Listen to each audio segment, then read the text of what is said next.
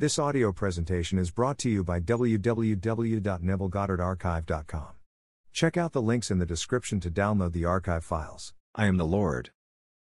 I am the Lord and there is no other. I form light and create darkness. I make weal and create woe. I, the Lord, do all these things. Isaiah 45. Then John tells us, as he is, so are we in this world. Although man is taught the God who creates the weal and the woe is someone other than himself, Scripture tells us that as God is, so are we. The story of Jesus Christ, as well as all of the miracles recorded in the New Testament, are acted parables. In the book of Luke we find Jesus, now 12 years of age, going up to Jerusalem for the Passover. When the feast ended, his parents, thinking Jesus was in the caravan, did not seek him out until the day was past. After searching for him for 3 days, when they found him in the temple, his father said, "Son, how could you do this to us? Do you not realize we have been seeking you anxiously?" And Jesus replied, "How is it that you sought me? Do you not know that I must be in my Father's house?" Here is Christ declaring God to be his Father, while his parents, standing before him, do not understand. If you are seeking the cause of the phenomena of your life among your kinsfolk, your acquaintances, or teachers, you will never find it, for you are God's temple, and the Spirit of God dwells in you. The cause of the phenomena of your life is not on the outside, but in your own wonderful human imagination. Do you not realize that Jesus Christ is in you? I tell you, the only place you will ever find him is within. The life of Jesus is a pattern which will unfold in you, an individual, when you discover yourself to be the cause of your life, for as he is, so are you in this world. Our religious leaders teach Christ as someone on the outside who is different, who overcame, and is now living elsewhere, yet Christ in you is your hope of glory, for as he is, you are. In his book, Luke tells the parable of Jesus, who, upon entering a boat with his disciples, falls asleep as they set sail. When a storm wind descended upon the lake they woke him, saying, "Master, we are perishing." Then he rebuked the wind, and the raging waves became quiet, and there was a great calm. I tell you, the one who fell asleep caused the storm, and is the same being as the one who, upon awakening, quells it, for there is no other. In this world Christ is asleep, and the wars, confusions, depressions, and horrors, appear because of his dreams. And the world will know no peace, happiness, wealth, or joy, until Christ awakes. If you are unaware of your imaginal activity, you are asleep relative to it. You could be dreaming noble, lovely dreams or ignoble ones, but whatever you dream, Christ will externalize. Man is the ark of God in which Christ, God's creative power, is contained. I am the ark of God, not a phantom of the earth and sea. I am the ship in which Christ sleeps as he dreams the storms of my life. And when he awakes, I will know calm and weal. Your own wonderful human imagination is Jesus Christ. Now individualized as John, Mary, Sam, or Sue, you are Christ's outer projection, surrounded by woes and weals because of his dreams. God, as your imagination, can never be so far off as even to be near, for the nearness implies separation. Wherever you are, I am. To say, I am as near, is to claim God as another. But there is no other. You and God are one, for he is your wonderful human imagination. A friend recently shared this vision with me. As he observed buildings, trees, and houses round about him, he realized they were caused by tiny magnetic seeds which were clustered about his feet. As he scraped them off, they instantly reformed themselves to produce automatic changes in his world. What a wonderful experience. In the 40th Psalm we read, "He lifts me up from the pit, out of the miry bog and places my feet upon the rock." Here we see the foot, the symbol of God's creative power, is lifted up and placed upon the rock. The human imagination. His vision is showing him that he has now become aware of the only causation, and has placed his creative power upon that rock. In this 40th Psalm the statement is made, "In the volume of the book it is written about me." My friend's vision reveals that he has come to that point. That everything which appears magnified on the outside is caused by magnetic seeds around his feet. This is true, for the world is nothing more than a magnified shadow, caused by the magnetic seed called man. Although the world appears to be large and overpowering, its causation is the power observing it. Man is the ark of God and everything is contained within him. Asleep, the storms rage, but when man awakes, the stormy seas will be no more. There is quite a difference between being awake to your imaginal activities and being asleep to them. Awake, you can trace the event taking place on the outside to an imaginal act, but asleep you will find someone or something on the outside to be its cause. But causation is within the one observing the effect. Causation is symbolized as the foot in the 40th and 69th Psalms, as well as in the 10th chapter of Romans. In the end, man will overcome and put all things under his foot. My friend saw the clusters of magnetic seeds around his feet. Although he tried to scrape them off, they reappeared. As Blake said, the oak is cut down by the axe and the lamb is slain by the knife, but their forms eternal remain forever, returning by the seed of contemplative thought. Our world is the storm spoken of in the 8th chapter of Luke. Having entered our body, we have fallen asleep to our creative power. But when we discipline our mind, we quell the storms. The disciples of Scripture are disciplined aspects of the mind. Once your 5 senses are so disciplined you see, hear, taste, touch, and smell only what you desire, then you quell the storms of doubt and fear within you, for you know who you are. No longer will you seek the phenomena of life among your kinsfolk or acquaintances, for when you awaken, you find life in the temple. The world is always looking for new teachers on the outside, when there is nothing there but shadows. Christ is not another. You are Christ, as He is your very self. You will find Him, and when you do, you will know that you are God, for a series of events will unfold within you and you will bear witness to your own fatherhood. I have often thought that the doctrine of the Trinity should have been the doctrine of the being, for the Trinity is difficult for man to grasp. It's easier to speak of the doctrine of revealed Christianity as a unity, than as a Trinity. When David stands before you as your son, there will be no more Trinity. You and I are one when my son David calls you father. Then you will know that everyone in the world is that same being, as they will all have the same son. This is the great doctrine of the unity. My old friend Ab always began his classes with the statement, "Praise be to the unity which is our unity."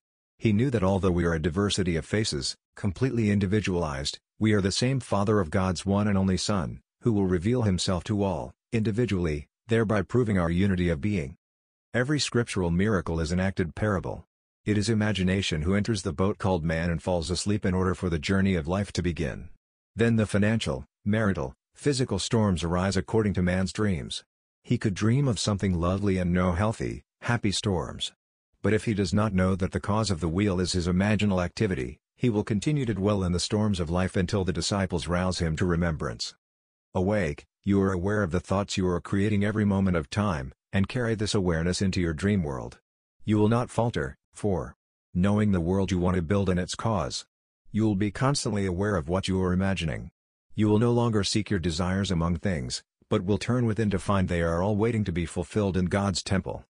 Now, the numbers 3 and 8 in Scripture are always associated with resurrection.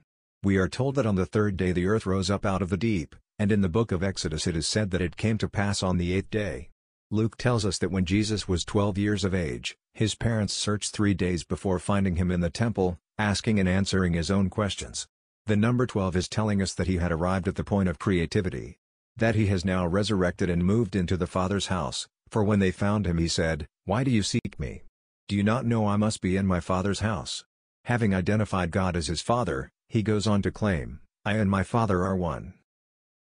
Today, as in that day, men cannot believe that imagination is the cause of the phenomena of life. They will agree that an artist can imagine a lovely picture and bring it forth on canvas, but they cannot relate the same technique to a toothache. Yet there is only one cause. I, the Lord, am the cause and there is no other. Besides me there is no God. I form light and create darkness. I make weal and create woe. I, the Lord, am He who does all these things. You cannot blame anyone for your misfortune.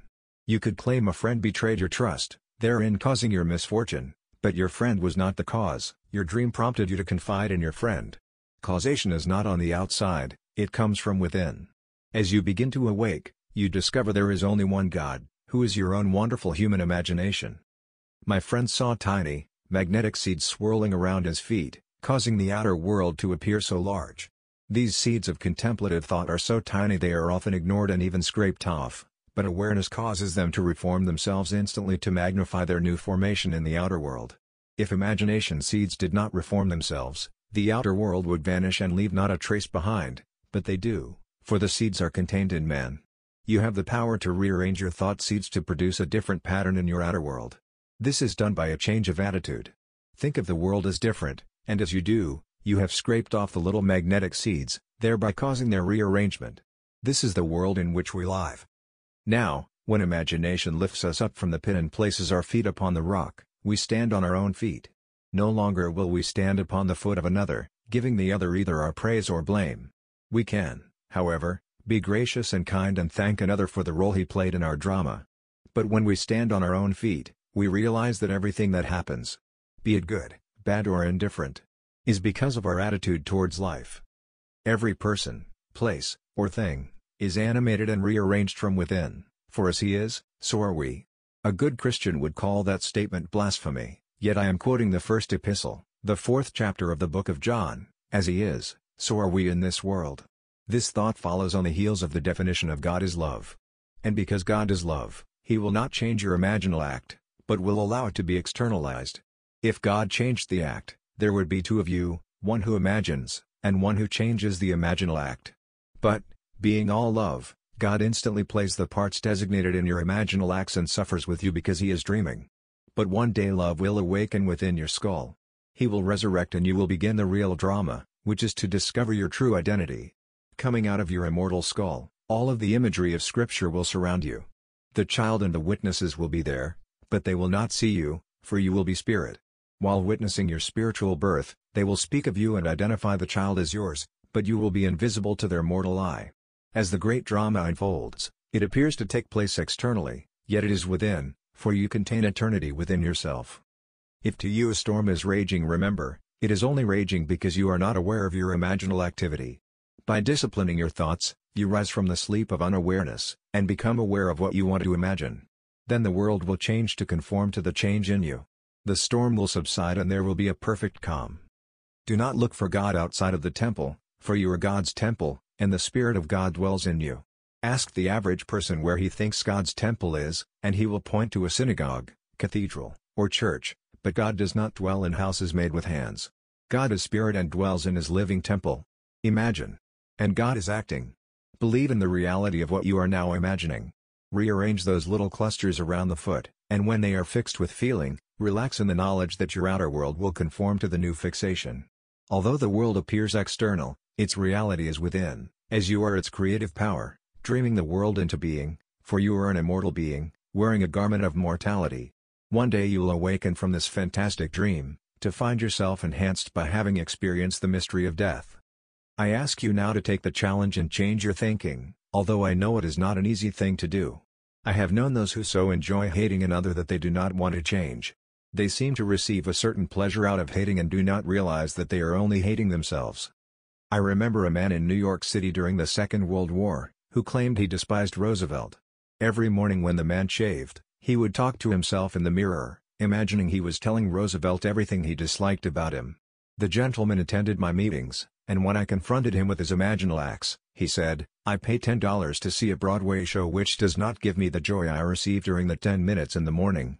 Well, this man created his own storm, for the venom that he spewed out every morning returned to him. He lost his New York City home, then went to Florida, where he lost everything there. I tried to tell him to awake, that he was sleeping and only dreaming that Roosevelt was the cause of his world. But he could not believe me. He came from a Germanic background and could not get over the fact that we were at war with Germany. He blamed Roosevelt, even though he knew Germany had declared war on us. He could not see the war as a bad dream, and he was confusing it, making the storm rage by the pleasure he received telling Roosevelt off as he shaved. It's entirely up to you what you think. If you want to hate someone, you can augment it through intensity and persistence. The same thing is true if you want to love someone, for your human imagination is the only God you will ever know, and he is in his temple. That temple you are. The parents, meaning tradition, sought Jesus on the outside, but when they found him within, he said, "Do you not know that I must be in my Father's house?" But they could not understand. When I have told rabbis, preachers, and priests, that I have seen David of biblical fame, they laugh. And when I go further and tell them that David called me Father in fulfillment of the 89th Psalm which states, "I have found David, he has cried unto me, Thou art my Father, my God and rock of my salvation," they stand silent, unable to make the Bible their biography. As long as you think the Bible is speaking of someone other than yourself, you will never understand it. The entire book, from beginning to end, is all about you, individually. You are the one who will find David. It is you he will call my Father, my God and the rock of my salvation.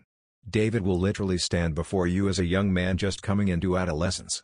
It is the same David who cried out in the Old Testament, "You will not leave me in the pit, in the miry bog." And you do not. You awaken and, After 3 days you find him in the temple and scripture is fulfilled. I tell you, you are an immortal being whose autobiography is recorded in scripture. Having inspired the prophets of the Old Testament, you came into the world to fulfill their words in the New. As the universally diffused individuality, Christ is housed in every child born of woman, bringing him into the world by meditating him into being. Take the story of my friend seriously. Think of your thoughts as magnetic seeds, invisible and miniature, and the world is bearing witness to their arrangement. And remember, all you need do is rearrange your power-filled thoughts, and you will produce a corresponding rearrangement in your outer world. Now let us go into the silence.